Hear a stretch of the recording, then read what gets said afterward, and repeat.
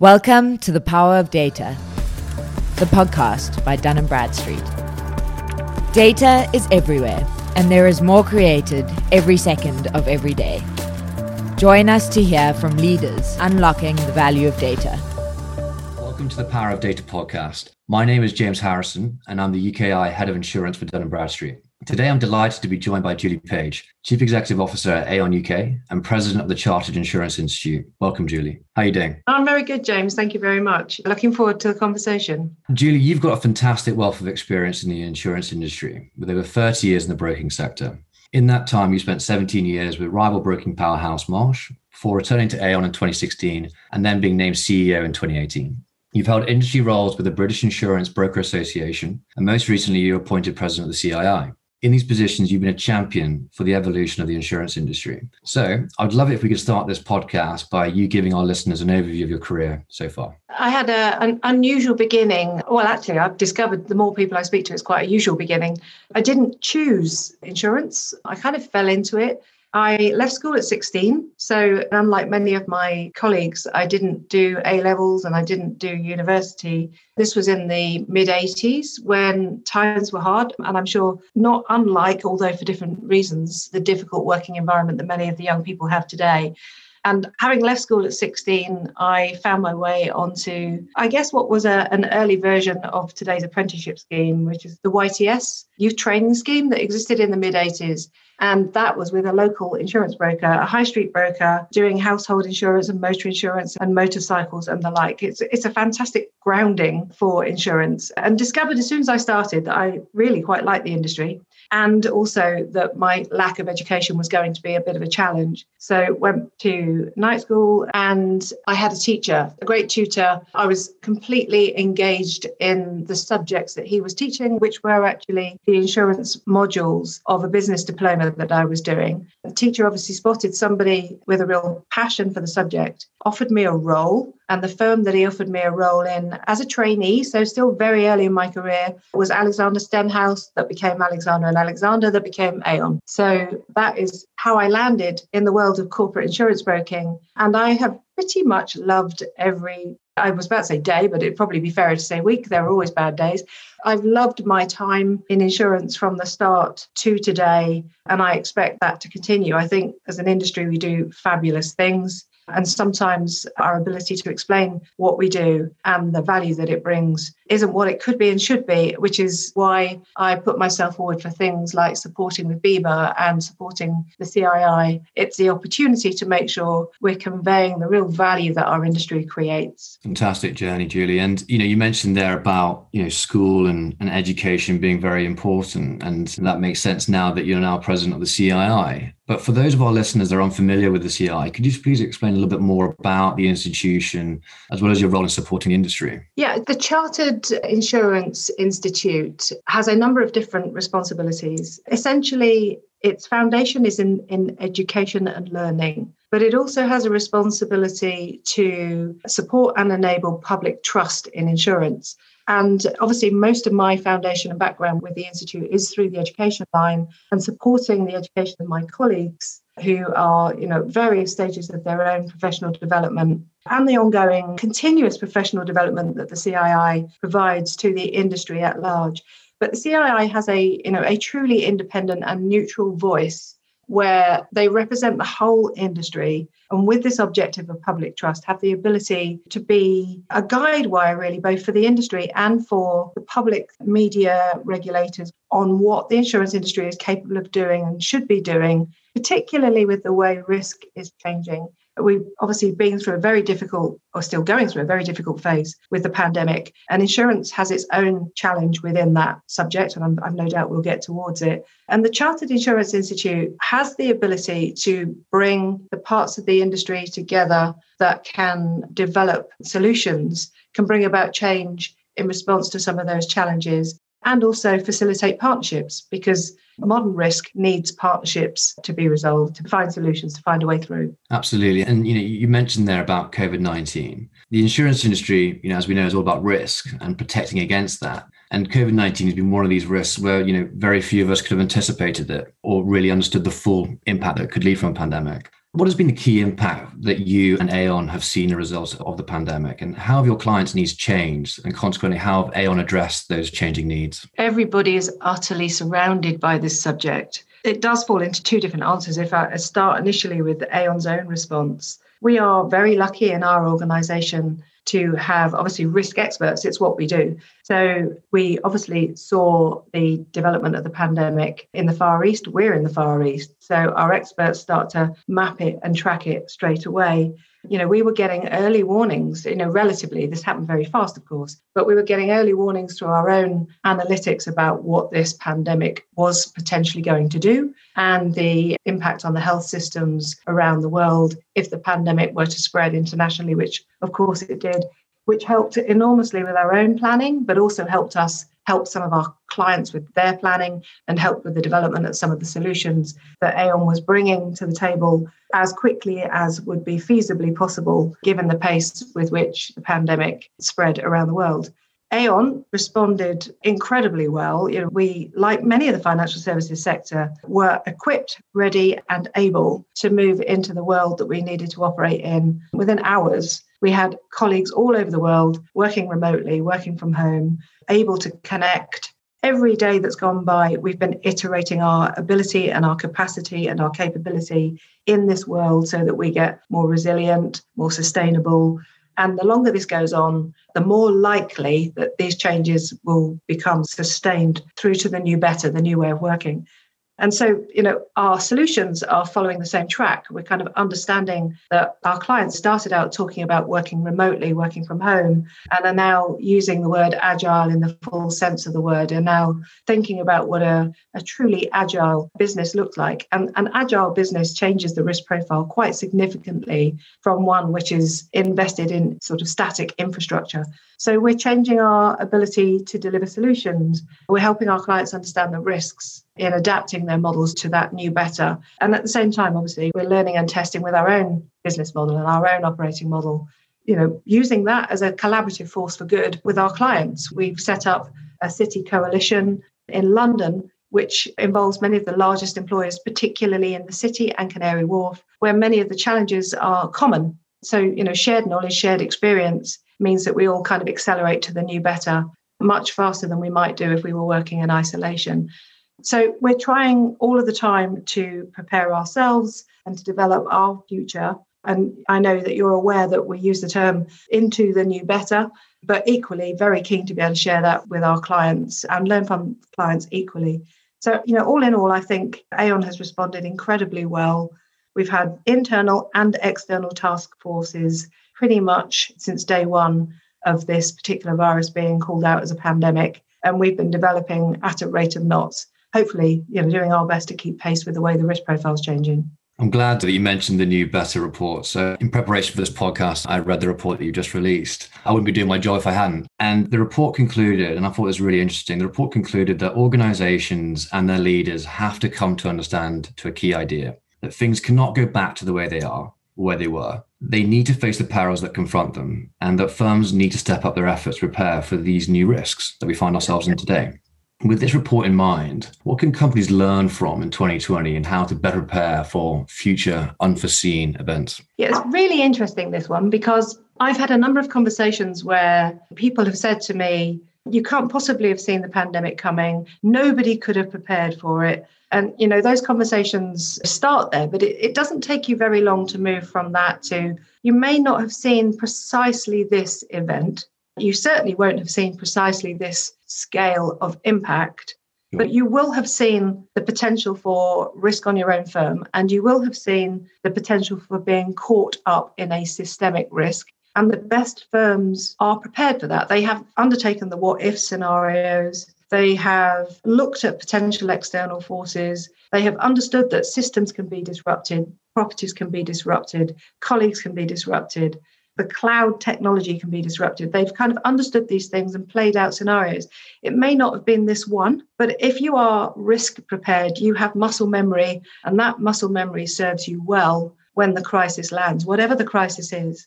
I mean, there are some organizations, some trades in this particular crisis where any amount of preparation could not have seen them through without significant loss and impact. But for many organizations, the muscle memory of preparedness will have paid off now. It certainly has with our own organization. We did understand what it would take to return all of our colleagues to work from home. We did understand what it would take to communicate on a global scale with our clients about the way we would work and be accessible to them. We did have continuity plans that would enable us to shut down a contact center and find a new way of working. And I know from my conversations with many clients around their own preparedness that they likewise, were, let's say, 65, 70% prepared. And then they only had 30% to find in light of the novel, unique nature of this particular set of circumstances. If you had no preparation, then you've got no muscle memory to call upon. There is tons of data that supports this. Pre-COVID, we did some work with Pentland Analytics to look at, what's the delta between a well-prepared crisis response and a poorly prepared crisis response. And they pulled together about 40 years of data, and there is a 44% delta in their analytics.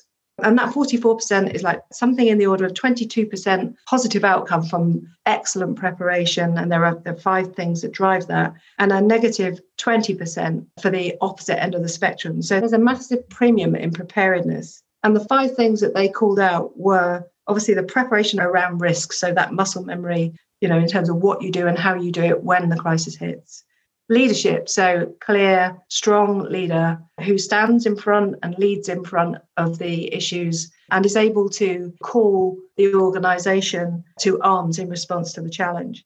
Communications, clear, consistent, all stakeholders involved, aware, informed. Action orientation, so move quickly into action once you've identified what needs to be done. And then the commitment to change.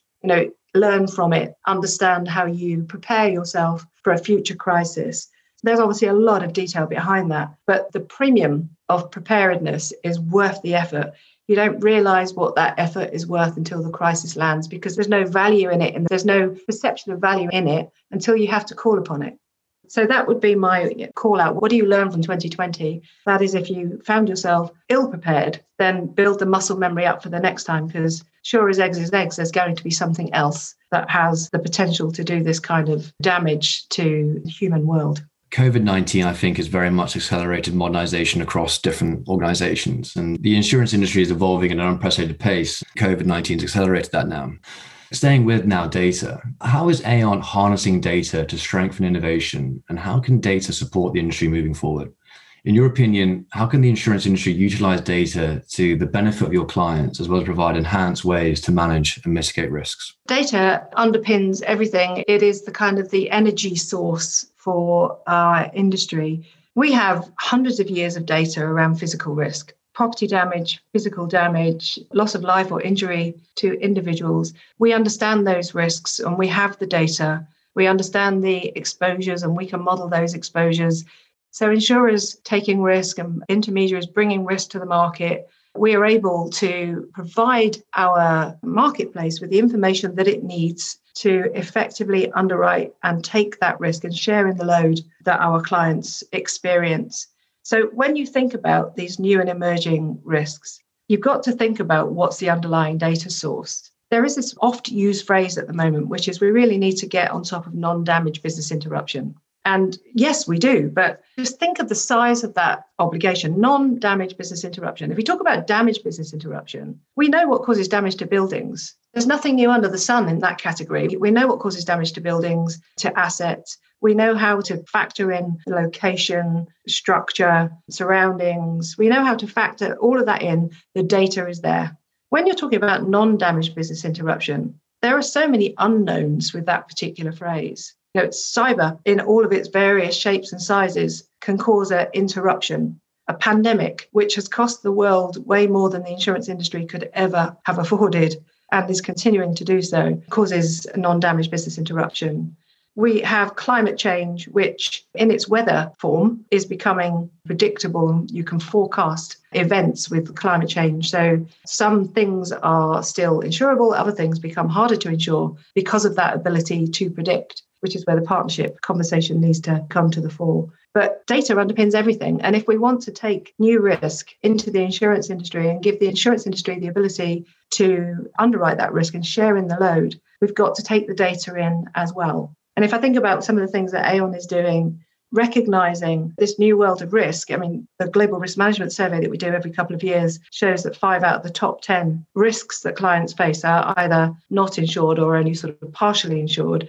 For us to start meeting that unmet need, we've got to fuel it with data. And we've got to be able to use the data to analyze trends and create some level of predictability or forecast. So we are investing in the sources of data. Our acquisition of Stroz Friedberg, the organization which is now Aon Cybersecurities, not involved in insurance, but involved in the protection of systems and post-loss consulting activity, will enable us to inform the industry and inform our clients better around losses, because we'll have better data about consequences and the environment which can create loss or accelerate loss. And we're doing the same thing in the intellectual property space. Again, an acquisition that we've made, now Aon Intellectual Property Solutions, is enabling us to value intellectual property in a way that we have never been able to do, which increases our ability to drive a transaction that an insurer can put some capacity behind. So, we're very much interested in the circle of life. And the circle of life really starts with understanding a risk, putting data around it, translating that data into a transaction that enables the insurers to share the load. That's really interesting, because data analytics, we talk about it sometimes if it's a new trend, but really, the insurance industry has been using data analytics ever since the days of Edward Lloyd's coffee shop, where, merchants and underwriters were first looking for some sort of semblance of a single version of the truth when it came to shipping data. So it's really interesting to see your approach now to the new types of risk, these intangible risks, IP theft and cyber. So thank you for that. Looking ahead now to 2021, it's highly likely that we'll still be feeling the impact of 2020, from the pandemic to the economic crisis, and then one of the most prominent social movements of the 21st century, Black Lives Matter. How do you hope the insurance industry will respond to these key events, both over the next 12 months and beyond? The two issues are obviously so materially different, COVID-19 and the underlying issues that have led to the Black Lives Matter movement. But the thing I think that brings them together in a new and interesting way is empathy. The pandemic has opened people's hearts up in a way that only something of this kind of scale and global spread could achieve. And within this, we get the horrifying events that we saw around George Floyd in the US, sparking off the Black Lives Matter movement. And it's landing in an environment where people are feeling naturally empathetic and societal in the way they're looking at the world. So I think what we have now, and thank heavens, is a very fertile environment for things to change for the better, for a societal outlook. And I think what we have now is a bit of a collective responsibility. I feel it very strongly in my own organisation, not just in the UK, where diversity and inclusion and the value of diversity has been understood for a very long time, but globally, our interaction on a global scale to make a difference. It's a societal ambition. Yes, there's a business case in diversity, which is unquestionable, and we can get into that, James. But the reality is there's a societal need to be more inclusive and to understand and have empathy with the cause and effect of everything that we do on other people and other parts of the world. And I'm hoping that not only is that going to be a sustainable change through this crisis, through the Black Lives Matter movement, but all the way into the response to climate change. The thing that the pandemic has done is it's kind of said, all these things that are out there, we're aware of them. We can even describe what they are, but human nature is to put things that are so unpalatable that you don't want to address them, to put them way back in your mind or just not take them in at all. And I just think that the pandemic has made us take them in, whatever they are, wherever they come from, one of which is the drive to make a difference that has been motivated or at least accelerated by the Black Lives Matter movement. So I feel it in my own firm, top to bottom, and I feel it in the industry. I know we're not alone in the way we're responding to the momentum that there is around the subject and around diversity in general, not only the ethnically diverse challenges, but the diversity that we need around ethnicity, but also in general. And I just hope that it's sustainable. I hope that the learnings that we have as a result of the environment that we're in right now stick. And we don't just all revert to business as usual when the vaccine has enough coverage and we can all start to feel normal. I really do hope that the new normal is a new better. Yeah, and that new normal you mentioned there about empathy, I think that's critical. It's been a significant year. understatement of the year, and has sparked some long overdue and necessary conversations around diversity, inclusion, and equality both across society and business, like you mentioned. It'd be great now to talk about that business case on diversity that you mentioned, and maybe talking a bit more about your role with the CII. What are the approaches that you're seeing in the industry to ensuring that new talent is entering into the industry from different areas and different backgrounds?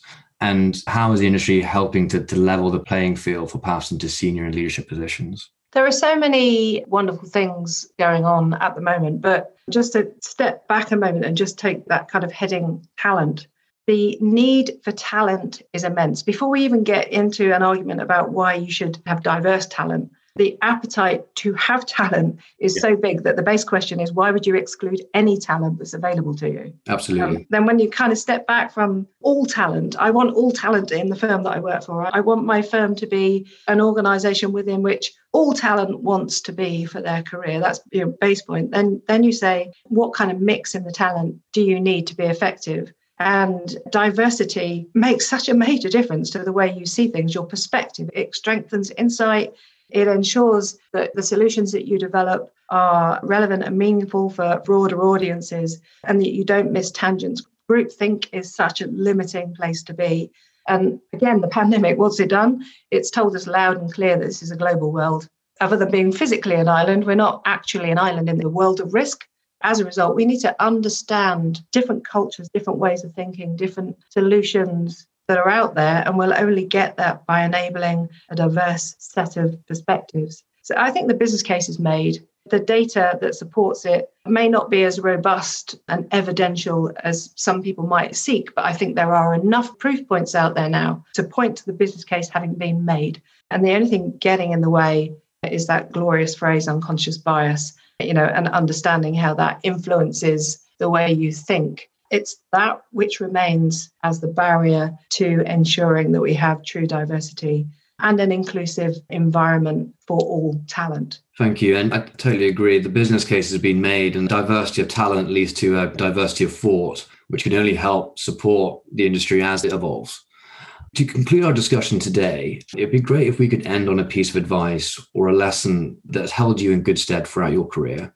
Something that a listener, whether started their career or already in a senior role, would benefit from. I got a couple of things that I always say in answer to this question, which is good because it's obviously true, because I am consistent, whoever I'm talking to. For myself, probably my number one word is I am insanely curious. If there's something going on and there's a buzz about it, I really want to get into whatever it is. I want to understand it. If it's interesting, I want to learn and be involved. I understand every now and then that it's either not appropriate that I do or I can't for some reason be involved, but I remain ever curious. And I've had that in my DNA, I think, forever. I can remember even when I was sort of 17, 18, and I could feel a buzz in the office around something that had nothing to do with me. I wasn't very good at staying away. I was a little bit like a bee around a honeypot. I would say to anyone who is at any stage in your career, be curious, go and inquire. You may, learn something or find an opportunity that you never anticipated. And the other thing I would say, which has come to me in later years, in the early years, curiosity was my fuel. But in my later years, it's the understanding that as my role has developed and I have more responsibility, I need to understand what I'm good at and make sure that I work with people who are good at things or better at things that I'm not so good at. And once upon a time, sort of earlier on in my career, I found it really difficult not to have the best understanding in the room of everything that I had responsibility for. I have learned that doesn't pay off in the long term. You need people around you who understand things better than you do in certain areas of expertise, and you need to give them the freedom to do their job well, empowerment, permission, all of those kind of things. And the better I get at that, the more I feel capable of achieving. It took me a little while to figure that one out. But having done so, and obviously keep refreshing my innate curiosity without actually trying to take over, the more fulfilling I find work. And hopefully the teams around me are free and enabled and empowered to grow also.